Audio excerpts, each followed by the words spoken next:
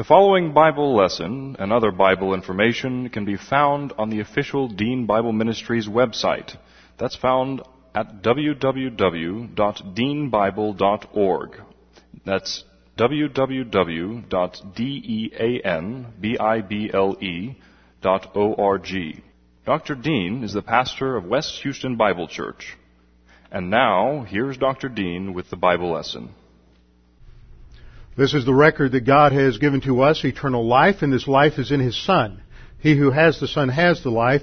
He who does not have the Son of God does not have the life. He who believes on Him is not condemned, but he who believeth not is condemned already, because he has not believed in the name of the only begotten Son of God. For there is no other name under heaven given among men whereby we must be saved. For by grace you have been saved through faith, and that not of yourselves, it is the gift of God, not of works, lest any man should boast. For I am persuaded that neither death, nor life, nor angels, nor principalities, nor powers, nor things present, nor things to come, nor height, nor depth, nor any other created thing is able to separate us from the love of God, which is in Christ Jesus our Lord. For of Him, and through Him, and to Him are all things, to whom be the glory forever. Amen. Before we get started this morning, we need to make sure that we're in fellowship, so we'll have a few moments of silent prayer to give you the opportunity to use 1 John 1:9 if necessary, to make sure that we are in fellowship with the Lord, where we are not grieving or quenching the Holy Spirit, where we are in a position where the Holy Spirit can take that which we learn, drive it home to us in terms of application, and use it for our own spiritual growth. So we'll have a few moments of silent prayer, then I will open in prayer. Let's pray.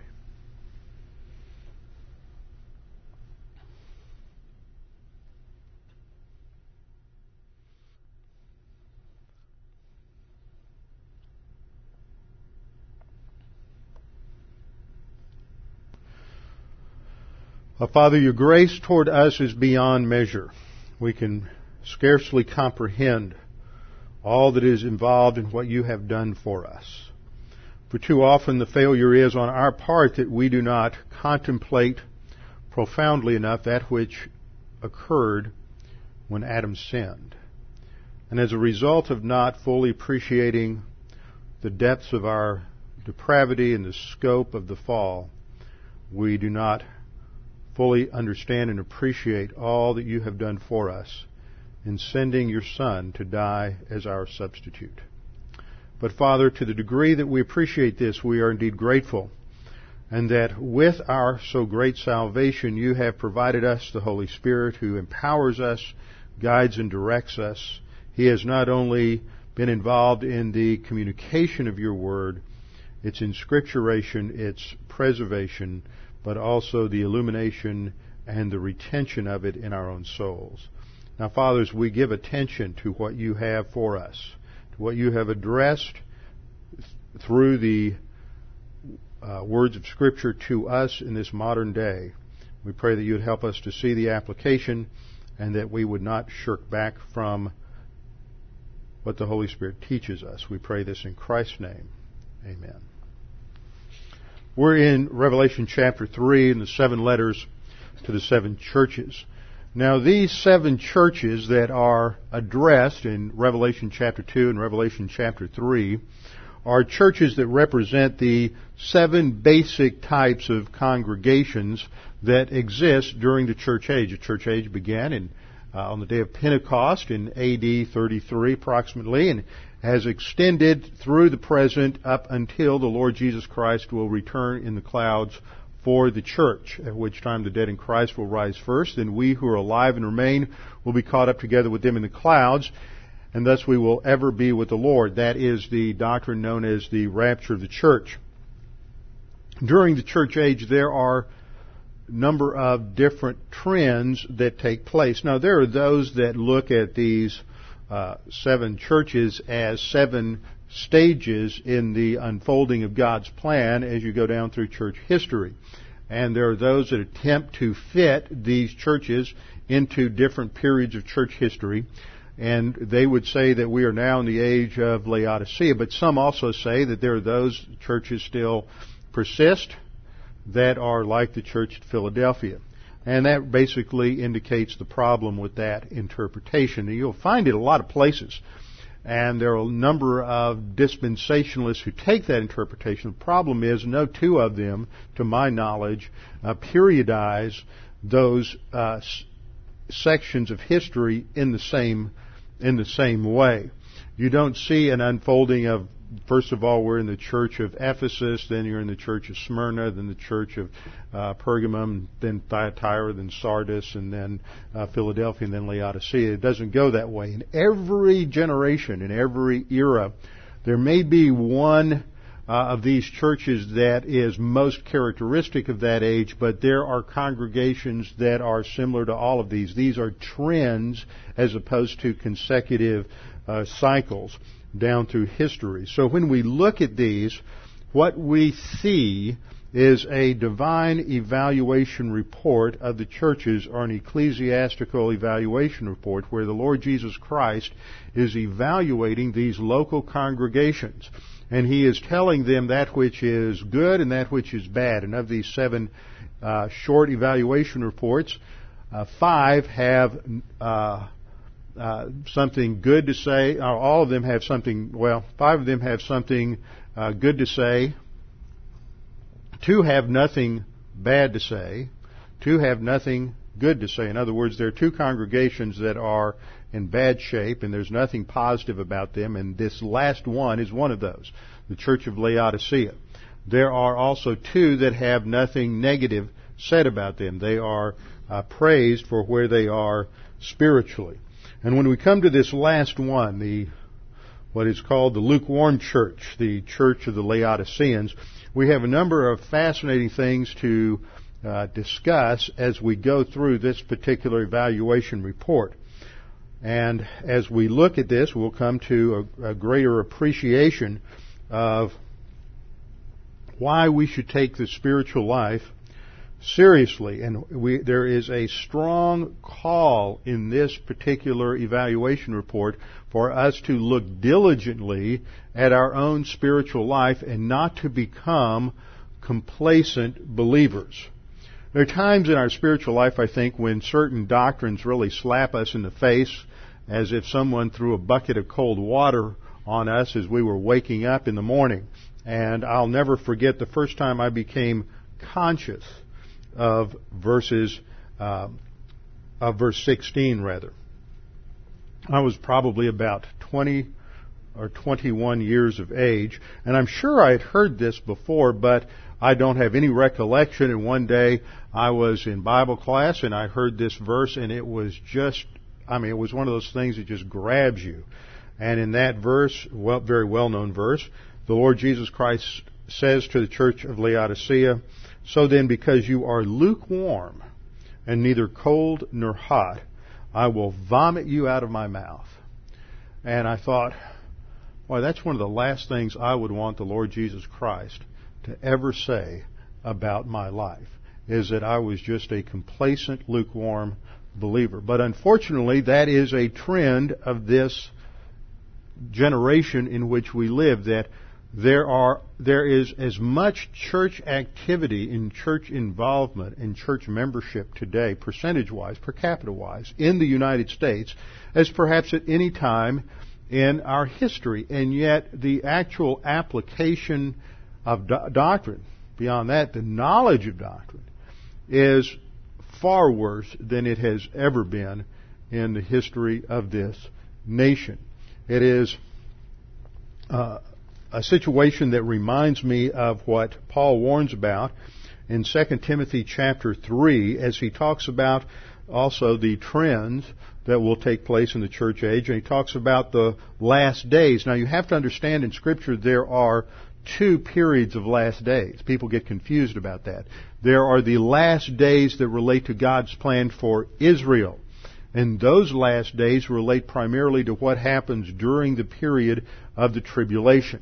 Then there is the period of the last days of the church, and that's not a time period that refers to just those final years or generations or decades of the church age, but all of the church age is described as the latter days, because the return of Jesus Christ is imminent. It can happen at any time. So these passages, like 2 Timothy chapter 3, 1 through 6, are passages that describe trends that will take place during the church age, but I believe they will increase by the end of the age. There Paul writes, I know this, that in the last days perilous times will come, for men will be lovers of themselves, lovers of money. This particularly applies to the trend that we see in the church of Laodicea. They were an extremely wealthy church, as we'll see. Boasters, proud, blasphemous. It describes this trend in the latter days that men are self-reliant. They think they can do it all without God. Disobedient to parents, a problem with authority. I don't know of anything that quite characterizes our generation as that phrase. In fact, one of the things that has happened in evangelicalism in the last 30 or 40 years is, I'm sad to say, the input of the baby boom generation. This has been a tragedy in the history of this nation, not only in terms of the culture at large, but also in terms of evangelicalism. There have been many changes that have taken place in the last 40 years because of the arrogance of the baby boom generation, thinking that they define everything. They're the most spoiled group of people. We, shall I say, are the most spoiled brats in history. And I remember reading analyses of the baby boom generation some 15 or 20 years ago and comparing it to a pig going through a python. As that it's this huge group of people that just move. It's like move through history from the late 40s up through the present. If you're a member of the baby boom generation, you know it because you were born during a population or a birth growth rate that began on approximately January the 5th, 1946. And ended in 1963. How do you know that? Because if you look at a graph of the birth rate in the 1940s, it was relatively flat until 9 months to the day after VE Day, when the Allies defeated Germany, and the birth rate just goes like this on a graph. It just goes straight up, and it stays high. Birth rate just about tripled or quadrupled for a period of almost 20 years, and then in 1963 it did a nosedive. So it's very clear when you look at the numbers and the statistics that there's this huge bubble of birth, and so sociologists will come along, they'll divide the baby boomers into the early, middle, and late boomers, and there are different characteristics, and it's a fascinating thing to study and how it impacts our culture. But it's impacted the church in a lot of ways because these baby boomers were characterized by a lack of authority orientation. And back in the late 60s, there was a rebellion against establishment, and there was protesting the war in Vietnam, and so everybody had to show how they were nonconformists. So all the men had to grow long hair, and all the women burned their bras, and all this stuff was going on. Well, within the Christian community, there was sort of a limitation on just how Christians could express their anti-authoritarianism. What was interesting was how that happened in the seminaries. I was at Dallas Seminary during that period, and what was popular was for students to go against the tradition of the fathers of the seminary. And so they would either become hyper Calvinists or high Calvinists, 5-point supralapsarian Calvinists, or they would go into covenant theology and reject dispensationalism. At the counterpart to Dallas Seminary, which was Westminster Theological Seminary in Philadelphia, which was the Calvinist seminary, they started rejecting amillennialism and going to postmillennialism, and then theonomy, and then preterism. So you had all of these different things happening. You also had, coming out of the baby boom generation, the rise of what is known now as contemporary Christian worship music. And a lot of folks like that because that fits their taste, because their musical taste was developed by the music, the culture they listened to, 50s music, 60s music, from the Beatles all the way up through the 80s. And they wanted to sing music like that when it came to church. But what it was a rebellion and a rejection of that which had been traditional in the church, not just because it was traditional, but these traditional Christian hymnology. It's a mixed bag. It's not really, whenever I talk about music, I try to make people understand it's not an issue of old versus new. It is an issue of form and function, both. It is content and the form of music, because the music that shaped much, not all, there's some lousy older music, trust me. There's some terrible revival music that came out of the revivalistic period in the mid-19th century. It's shallow, it's repetitive, just as bad as most of the stuff that's coming out today. But music reflects cultural presuppositions. And what we saw happening in the 60s and 70s is we don't want to worship like our parents worship. It's just another manifestation. We don't want to do anything like our parents did. It was anti-authoritarianism. So this just shaped everything, and it's so radically changed the culture of the church in America today. And we're exporting this through our missions, and it's terrible. But what happens in a normal, you go to many, especially larger churches in this city or in this country today, and if solid Bible-believing, conservative believers from the 20s or 30s were to be transported in time and plot down into those congregations that many people think are the most spiritual today, they would be appalled.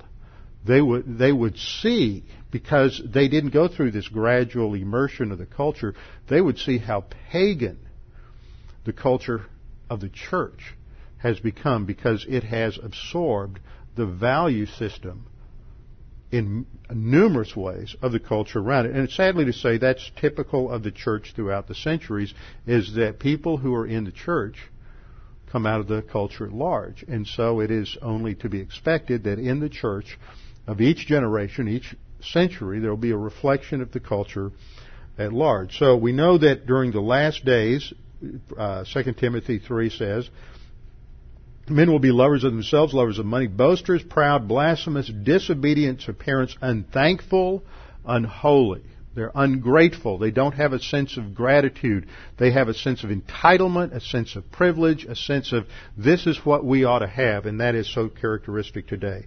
Goes on to say unloving, unforgiving, slanderers, without self-control, brutal, despisers of good, traitors, headstrong, and I want you to notice this last phrase, haughty, lovers of pleasure rather than lovers of God. And that is so true today. We live in a world where people are more concerned about immediate gratification and emotional stimulation rather than learning about God, because that takes time and discipline. And the conclusion that Paul has is that they have a form of godliness. And that word for godliness is a word that we could translate a spiritual life. They have a form of spirituality that has all the trappings and verbiage of biblical Christianity. It says they have a form of godliness, but they deny its power. Turn away from such people. But that is so characteristic, and it is a great summation of the culture in the church of Laodicea. Now, before we get into the details of the church of Laodicea, I want to just review a few things that are characteristic of these letters to these 7 churches. Each begins with a description of the Lord Jesus Christ, as we have seen. And these descriptions take us back to the original vision that John had of the Lord Jesus Christ on the Isle of Patmos. So just hold your place there in Revelation chapter 3. Turn back a couple of pages and let me just remind you of what happened back in chapter 1. Chapters 2 and 3 are a direct outgrowth of what happens in chapter 1, and so we need to just remind ourselves of what happened there.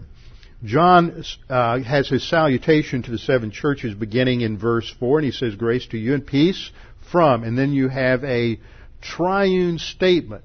This salutation tells us that this revelation, this unveiling, the apocalypsis, is a Trinitarian revelation. It comes from Father, Son, and Holy Spirit. Grace to you and peace from Father, from Him who is, and who was, and who is to come. Now, a lot of people misidentify that phrase because they think, well, Jesus is coming back, so that's got to be Jesus.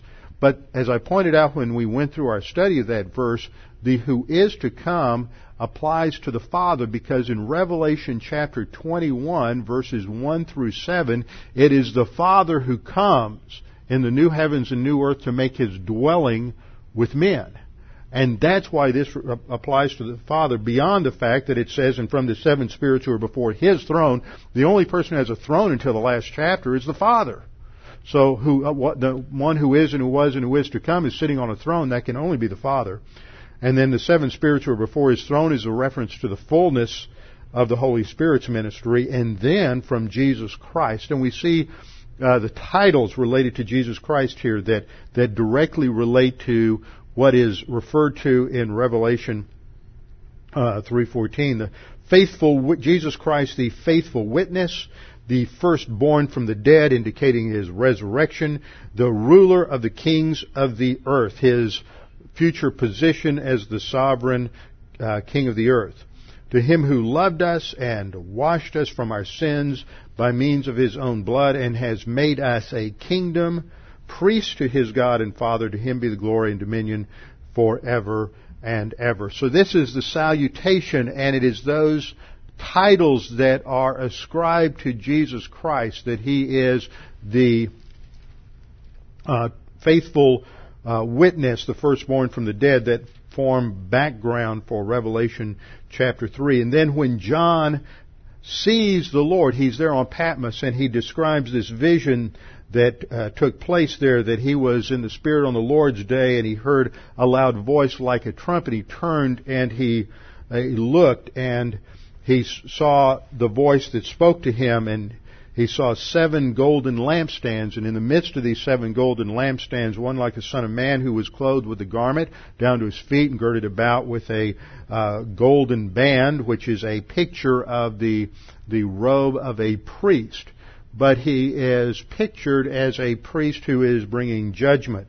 And then there's the description of the Lord Jesus Christ, and it's you can do an analysis of each of the details, but overall there's this brilliant, glowing whiteness. I mean, everything about this description is that it's almost a blinding light, and he can barely make out the details of the Lord in the midst of this brilliant, piercing, bright light. He's described as, he's like fine brass as if refined in a furnace. How brilliant must that have appeared? And his hair is white as snow, his eyes like a faint flame of fire, his feet like fine brass refined in a furnace, and his voice like the sound of many waters. And then as we go through this, we come to the commissioning of John in verses 19 and 20, where we get the interpretation of the 7 stars and the 7 lampstands. And the Lord Jesus Christ says in verse 20, "The mystery of the 7 stars, which you saw in my right hand, and the 7 golden lampstands." The 7 stars are the angels of the 7 churches, and the 7 lampstands which you saw are the 7 churches. So there's this distinction made between the angel and the church. So we have looked at the fact that what these angels refer to are supernatural heavenly beings associated with the courtroom, the heavenly courtroom of God. So we come to our salutation in Revelation 3:14, and we read, "And to the angel of the church of the Laodiceans write, these things says the Amen, the faithful and true witness." See, that's that same phrase we pick up from Revelation 1, 5, and 6. "The beginning of the creation of God." And this first phrase that gives us the recipient of this evaluation report is to the angel of the church in Laodicea, and we've studied this in the past. I don't want to spend a lot of time on this because we have done that in the past, and you can go back and listen to the extensive studies on how this relates to the angelic conflict. But there are generally three views that are set forth in terms of interpreting this word angelos, translated angel of the church in Laodicea. The first interpretation is that these are human messengers from John to each church. John's on the Isle of Patmos, and so he sends human messengers carrying the scroll of the entire book of Revelation to each of these congregations. The second view that is set forth is that the angelos, the angel of each of these churches, should be translated messenger, and refers to the human pastor of each of these congregations, and there are several folks who take that view. I do not believe either one of those views can be substantiated on the basis of the usage of the word, and that's how things always have to be done, is how are the words used. And if you look at the book of Revelation, the word angelos is used some 65 times, and with the exception of 8 uses, and those are the 8 that are in question. We're trying to figure out what those 8 refer to. There's one use there in Revelation 1:20 I just mentioned, and then one for each of the 7 letters to the 7 churches. So those 8 are the ones that are in question. So you can't go there. You can't define a word with itself in the same, and you can't figure out what angelos means by going to the passage that's under investigation as your source of definition. So you have to go elsewhere. And when we look through the book of Revelation, what we discover is that every other time that this word is used, it refers to a supernatural being created by God, serving and worshiping God in the heavens. And so angelos is always used that way. So we have to find compelling evidence from the context to interpret it any other way. The next step that I did was to look at how angels function and operate within the book of Revelation, and we see that they are used by God to carry out His evaluation and judgment upon the earth. Now, if we take that same concept of those who are working out and carrying out the decrees from the courtroom of God, and seeing how they're applied in history, and we apply that to these angels, then it makes perfect sense. What's going on here is that these angels have a correlation, have an assignment to each of these congregations. And they are, as it were, the heavenly court reporters who are keeping records on how each congregation performs, and then they are in turn being used in carrying out because there's a warning of judgment, several of these, carrying out the judgment upon these congregations, or indeed the blessing, if indeed that is applicable. And so it is these angels that are keeping records in the heavenly books of each congregation. And so this also fits with the general tone of Scripture, where you would have, for example, in Deuteronomy many times, Moses calls upon heaven and earth to witness the law of Moses. Now, he's not calling upon the heavens in terms of the physical bodies that exist in the heavens, the stars and space and that sort of thing. He's talking about the inhabitants of the heavens, and the inhabitants of the heavens are the angels, and he calls upon the inhabitants of the earth to be a witness, to be a testimony to what is being set forth in this legal document of the Mosaic contract, or the Deuteronomic Code, which is a restatement of the Mosaic Law. So we have precedent all the way through Scripture that the angels are used as these courtroom reporters and giving evidence and testimony to the grace and glory of God within history. So just like the other 6, this 7th letter is addressed to the angels, the heavenly court reporter, who would also function, I've said in the past, something like a U.S. federal marshal in a courtroom, carrying out writs, carrying out arrest warrants, things of that nature. So these angels had a wide variety of operations, somewhat analogous to these functions within a modern American courtroom. So it is addressed to the church of Laodicea. And Laodicea is located, as you see here on the overhead, over in this area, just about 40 miles to the southeast of Philadelphia and approximately 100 miles to the east of Ephesus. Originally, let's get into a little history on the Church of Laodicea and the town of Laodicea. Originally, the site was occupied by an ancient town known as Diospolis, which means the city of Zeus, or it was also called Roas. That's spelled R-H-O-A-S, Roas. And this town or village or settlement was destroyed during the Greek invasions at the time of Alexander the Great in the mid-4th century BC. It was later rebuilt by Antiochus II. For those of you who don't have your Greek history right on the tip of your brain this morning, remember that it was around 330 BC that Alexander the Great conquered most of the known world at that time. He conquered Macedonia, then he invaded Greece, united the various Greek states, and then he headed east. He conquered what we now know of as Turkey. And then he went down through the Levant, down through Syria, Palestine, conquered Israel, went down, conquered Egypt. Then he headed further east and conquered the Persians and headed all the way to the Indus River before he stopped. He died at the age of 33 as a drunk, syphilitic, overindulged, brilliant commander who just sacrificed his life on his own pleasures. But he was a brilliant conqueror. When he died, at such a young age, his kingdom, his empire, was split 4 ways. Lysimachus, who was a Greek general, took over the area of Greece, and Antiochus took over the area of Syria, Palestine, and Turkey. And there were a number of wars that took place in Turkey between the Greeks and Lysimachus and the Antiochenes over who exactly would control most of this particular real estate. In 250 BC, Antiochus II founded this particular city because of its strategic location, and he named it for his wife, Laodice. Unfortunately, they were divorced a few years later, but he allowed the city to keep his name. How gracious of him. As I pointed out a minute ago, geographically, the city is located some 40 miles to the southeast of Philadelphia and 100 miles to the east of Ephesus.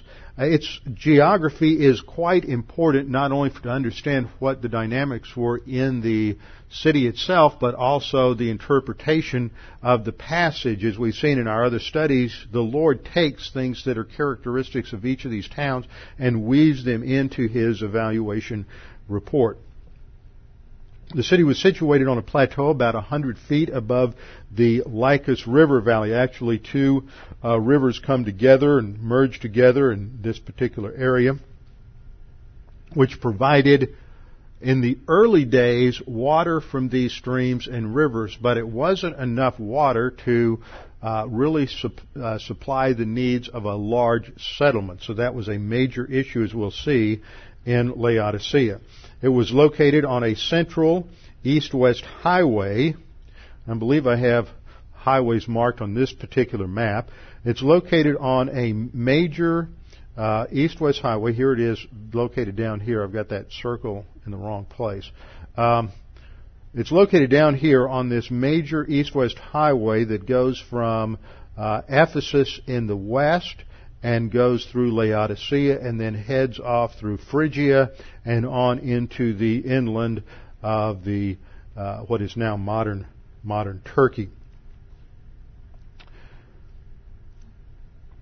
From the north, we have another crossroads. It comes down from Philadelphia up to the north, comes down through Hierapolis, just to the north of Laodicea, through Laodicea, down to Colossae, and then on down toward Pamphylia and on to the Mediterranean coast in the south. As we see from this map, it's located in very close proximity to 2 other cities that have biblical significance. Hierapolis, which was 6 miles to the north, and Colossae, which is 10 miles to the south. These are important because both Hierapolis and Colossae become the source for their water. They didn't have, as the city grew, they didn't have enough water, so they had to pipe in hot and cold water from these neighboring cities. The population of Laodicea, because it was founded by the Syrians under Antiochus, when the Roman Empire conquered this area, it was further colonized by Roman citizens. So it's got a mixed population, cosmopolitan city of Romans, Phrygians, Syrians, and a number of Jews. In terms of religion, there's less evidence here of a strong religious operation. It wasn't as important to the culture, although there are some temples there. There was a temple to an ancient Phrygian deity by the name of Men-Karu. That's M-E-N-K-A-R-O-U. It's two words, Men-Karu, K-A-R-O-U. And this temple merged with the temple to Asclepius. And if you're familiar with the medical practice, Asclepius was the Greek god of healing. And so there was a very famous medical school in Laodicea at that time, and they developed a famous powder called the Phrygian powder, and they would mix this into a salve, and it was used for healing problems with the eyes and problems with the ears. And of course this becomes significant because Jesus says in his evaluation of this congregation at the end of verse 18, he says, anoint your eyes with eye salve. See, he's picking up these cultural overtones in order to challenge them to a spiritual commitment. Now, even though this city is located on a major crossroads down here, you would think it had great military significance. What a strategic location. But having a location like this they lost their advantage because of the problem with no internal water supply. So they had to bring in cold water from Colossae, and they had to bring in, there we go, there's Laodicea. That's a little out of focus because, unfortunately, when I expand these maps, you lose some of the density of the pixels, and so it gets a little fuzzy. But that gives you the idea of how it's located in relationship to Hierapolis and Colossae. Colossae, of course, is where Paul wrote his epistle to the Colossians. This gives you an idea of what the location looks like today. This is the Tel located here in the middle of the picture. It's a rather flat plain. There aren't a lot of remains there archaeologically today. There are a few things located there. This shows a bridge over the Lycus River that was there in town, so you get a little different perspective of the topography. Here is a piece of one of the aqueducts that were built to move water from Hierapolis and Colossae down to Laodicea. Here are some other remains of the aqueduct. The water source was underground, so they had quite an engineering feat which had been developed in order to move this water. Here's a picture of some of the pipes with calcium that's embedded in them, that the mineral deposits from the water that had moved through there.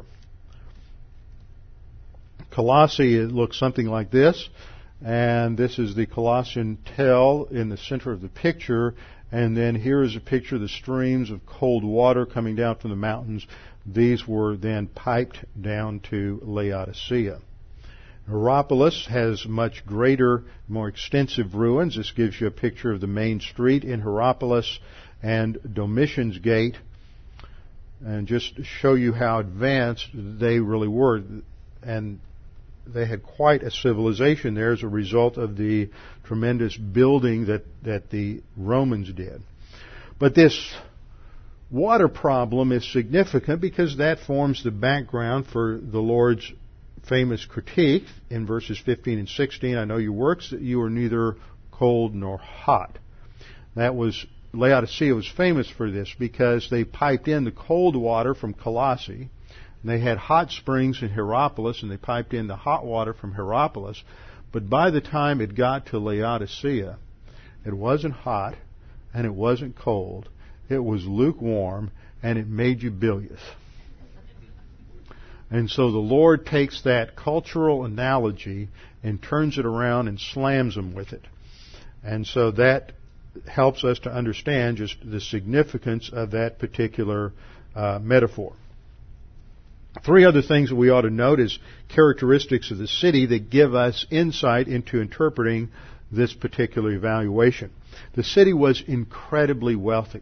Because it couldn't align itself with any of the political movements, because it just, without a water supply, couldn't withstand a long-term siege, they had to be like the Swiss and be fairly neutral. And like the Swiss, they also developed a significant system of banking, and nearby there were a number of gold deposits, and so gold mining was prevalent in the area, and so a banking and financial center grew up in Laodicea that was central for the economy of the western part of Asia Minor, as we would call it in the ancient world. It was a major mercantile and trade center. It sits on a crossroad. They remained neutral, so the money that was there, kept in the temples, was fairly safe. Unfortunately, they had a problem, as most of this area in the ancient world has, with fault lines, and the city was almost completely destroyed twice in the first century AD. In AD 17, and again in AD 61, the city was just about wiped out because of major earthquakes.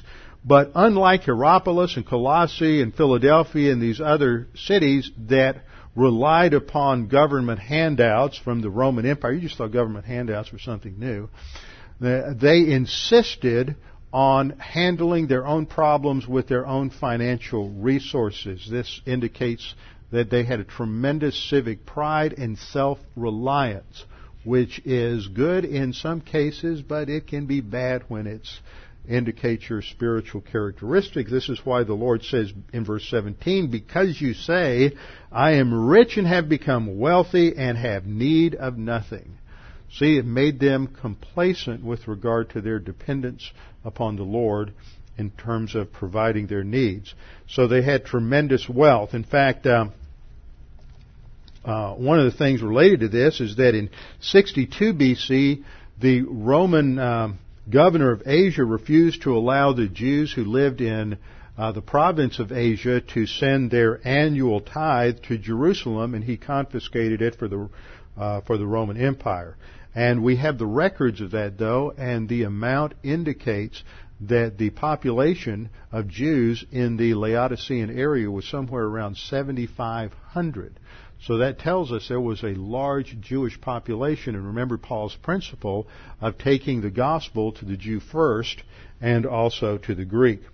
The area was also noted for its wool production. And here we have a picture of some of the sheep in a modern context. And you notice that there are mostly white sheep there and 2 black sheep. Well, in the ancient world, they were known for the production of the wool from these black sheep.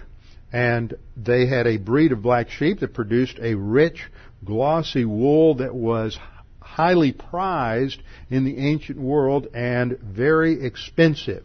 They produced from this black wool very expensive cloth and carpets that were owned by only the most wealthy in the Roman Empire. They were status symbols in the ancient world to possess clothing that was manufactured from this black wool.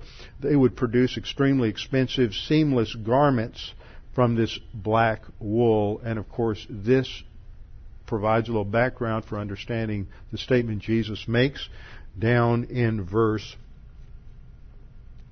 18. I counsel you to buy from me gold refined in the fire, that you may be rich, and white garments, not black garments. So all these little statements that we find in this evaluation report play off of historical realities. And the third thing we ought to note, the first was their wealth, the second was their wool production, the third is the production of this eye salve that they were known for throughout the ancient world. The gospel probably came to Laodicea by Epaphras, according to Colossians 1:7. We don't have a specific statement there, but Epaphras was sent by Paul to take the gospel into this area. He was sent to Colossae, which of course was only 10 miles away. So the indications that we have from the epistle of the Colossians is that he took the gospel to this particular area. It's a great indication of the importance of missions. You go back and study that part of Acts. What we discover is that the Holy Spirit originally prevented Paul from taking the gospel to Asia. Now that is hard for us to factor into our theology sometimes, but as Paul was going through his second missionary journey, he left from Antioch of Syria, and he journeyed first to the province of Galatia, where he had taken the gospel on the first trip to Lystra, Iconium, and Derbe, and he revisited his converts there and the churches that were established there, and then he left to take the gospel into the eastern province of Asia. But the Holy Spirit prevented him in some way, gave him either special revelation or circumstances, said, no, you're not to take the gospel here. I have something else for you to do. And so we sometimes don't understand why there may be a wonderful thing for us to do at a particular time in life, but God says, no, that's not what I have for you to do. I have something else for you to do. And so Paul traveled through Asia and on up north, and then when he was approaching the northern part of Asia, as he's coming to the Aegean Sea there, he has a vision of a man across the way in Greece calling for him from Troas to come and bring the gospel. And so he realized that God's mission for him was then to take the gospel into Europe, and he went over to Thrace and Macedonia, and then down through Greece. He went to Philippi and Thessalonica, Berea, Athens, and on down to Corinth. That was between AD 50 and AD 52. And at the end of that journey, he finally comes to Ephesus. And he comes to Ephesus at the end of that second missionary journey, and he establishes a training school there. And now it's the right time to send the gospel and to take the gospel throughout Asia. And he sets up this training school, and he trains men. That's why it's so important to have training institutions to prepare missionaries and pastors. It is not optional. It is crucial that men be identified, especially at a young age. The earlier, the better. I remember when I was in high school, being challenged by my pastor and recognizing that I probably had the gift of pastor-teacher, and that should shape what I did in college and my plans to go on into seminary. And there were a number of other young men my own age who recognized that same call. Randy Price is when I met Randy first, the summer after we graduated from high school, and we both went through. He went to University of Texas, I went to Stephen F. Austin, and then he went immediately into Dallas Seminary, and I followed not far behind. And there were others, and there were many that came out of our church and other churches, Bible churches in Houston, that were going to seminary at that time, and you just don't find that happening today. One of the things is that it's too expensive, and you find men who come along in their late 20s, early 30s, or late 30s, already married and have children, and it's too difficult.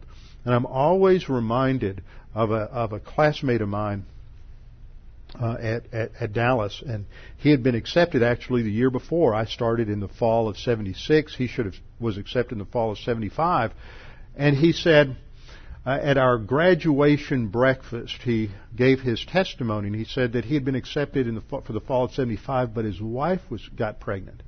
And so he didn't think God could provide for him. He didn't know how he could take care of his family and be a student, a full-time student at Dallas Seminary. Back in those days, they didn't allow you to. They didn't have night courses. They didn't have all this other stuff they have today. You had to pretty much go from 8 in the morning until 3 in the afternoon, and that was it. And so he just didn't know how he could do it. So he decided not to go to seminary. So he continued work, but his wife had a miscarriage sometime that fall. So he decided, the Lord must want me to go to seminary after all. So he reapplied, and to begin classes the next September, which was September 76. And so he and I were first year theology, first year Greek together, a number of classes. I didn't know him well. Like a lot of students, you just know who these other people are. And I didn't know this story, but when he got up and gave his testimony, he said that a month after he began classes, that October, the doctor announced that his wife was pregnant with twins. And he still graduated on time in 4 years. And he said, I learned that if God wanted me somewhere, God would provide. And one of the things that really bothers me as a pastor is I see too many young men and older men who don't have the faith in God to move halfway across the country and go get a decent seminary education so that they can go be a really good pastor. They've lowered the bar of expectation so much. And see, one of the things you learn in seminary besides Greek and Hebrew and theology and all those other things is how to trust God to pay the bills each month. And how to trust God to put food on the table. And how to trust God for all the things that you're going to have to deal with when you go out and pastor a church. Because you've got to deal with all those things, except it's even more so. And you learn so much in a seminary environment that you cannot learn by taking online courses. That you cannot learn by watching DVDs. That you cannot learn by taking correspondence courses. And yet they shortchange themselves. And it's so tragic that we've lowered the bar of expectation and faith so much. And the result is that there is a dearth, an absence of trained men who want to teach the Word, not preach it, not give shallow sermons, or not be church managers, but who really have a love for the Word and want to teach it today. Somehow that's been lost. And that's why I'm so dedicated to Chafer Seminary and trying to see that go. But that's what we need. And that's what Paul did. And these young men like Epaphras went out all over Asia Minor, and hundreds of thousands of people got saved, and they established most of these churches that we've seen in these 7 letters to 7 churches in Sardis and Smyrna and Thyatira and Pergamum and Laodicea are not churches you read about anywhere else in the New Testament, but they were established by those men whose names have been lost to history but are inscribed in the heavenly records, men who established those congregations as missionaries. And so Epaphras evangelized the Lycus Valley, including all of these particular areas. Paul never went there, to our knowledge, but he did write an epistle to the church in Colossae, and in Colossians 4:16, it appears that he also wrote a letter to the Laodiceans, but it wasn't part of Scripture. It was not kept. It was not to be canonical, but they did get that, and they were to share and to give copies of their epistles to one another. So we come to the outline of this thing. We'll just review it to get the overview before we get into details next week. There's the opening address or commission to the church of Laodicea in verse 14. Then there's a reference to the character of the Lord Jesus Christ. He's referred to as the Amen, the faithful and true witness, and the beginning of the creation of God. These character attributes, these attributes that are ascribed to Christ here are crucial as understanding what is said in this evaluation report and why it's said the way it is. There's no condemnation, or commendation rather, in this particular evaluation. There's no praise, there's no spiritual advance, rather there's a condemnation. They're lukewarm. They're complacent. They're not very positive. They have a form of spirituality. There's a lot of action. There's a lot of involvement. They talk the talk, but they don't walk the walk. There is no real enthusiasm for biblical doctrine and for spiritual application. But there's a correction. They are challenged. In verse 19, Jesus says, as many as I love, and we'll get there. That's a fascinating statement because the word he uses for love there isn't agapao, it's phileo. And God only has a phileo love, which is a more intimate, attractive love for believers. So this tells us that this church, as messed up as it is a church of believers. So we get to talk about the doctrine of the lukewarm believer. And then there's a call to listen, to apply. There's the promise to the overcomers. and then a conclusion and at the end to that he who has an ear, let him hear what the Spirit says to the churches. So this is a crucial challenge to us, because we can take that slippery slope into lukewarmness any day. We have to be diligent, we have to be focused, we have to be vigilant. Are we really positive, or are we just going through the motions? Is it just habit, or do we really have a deep passion to know the Word and to grow spiritually? Father, we thank you for this opportunity to study your Word this morning, for the challenge that we find in this particular evaluation report. Father, we pray that as we study these things that we would be responsive to this challenge. Lord, we also pray that if there's anyone here this morning that's unsure of their salvation or uncertain of their eternal life, that they would take this opportunity to make that sure and certain. These evaluation reports come from the Lord of the church, the head of the church, the Savior of the church, our Lord Jesus Christ, who died on the cross for everybody.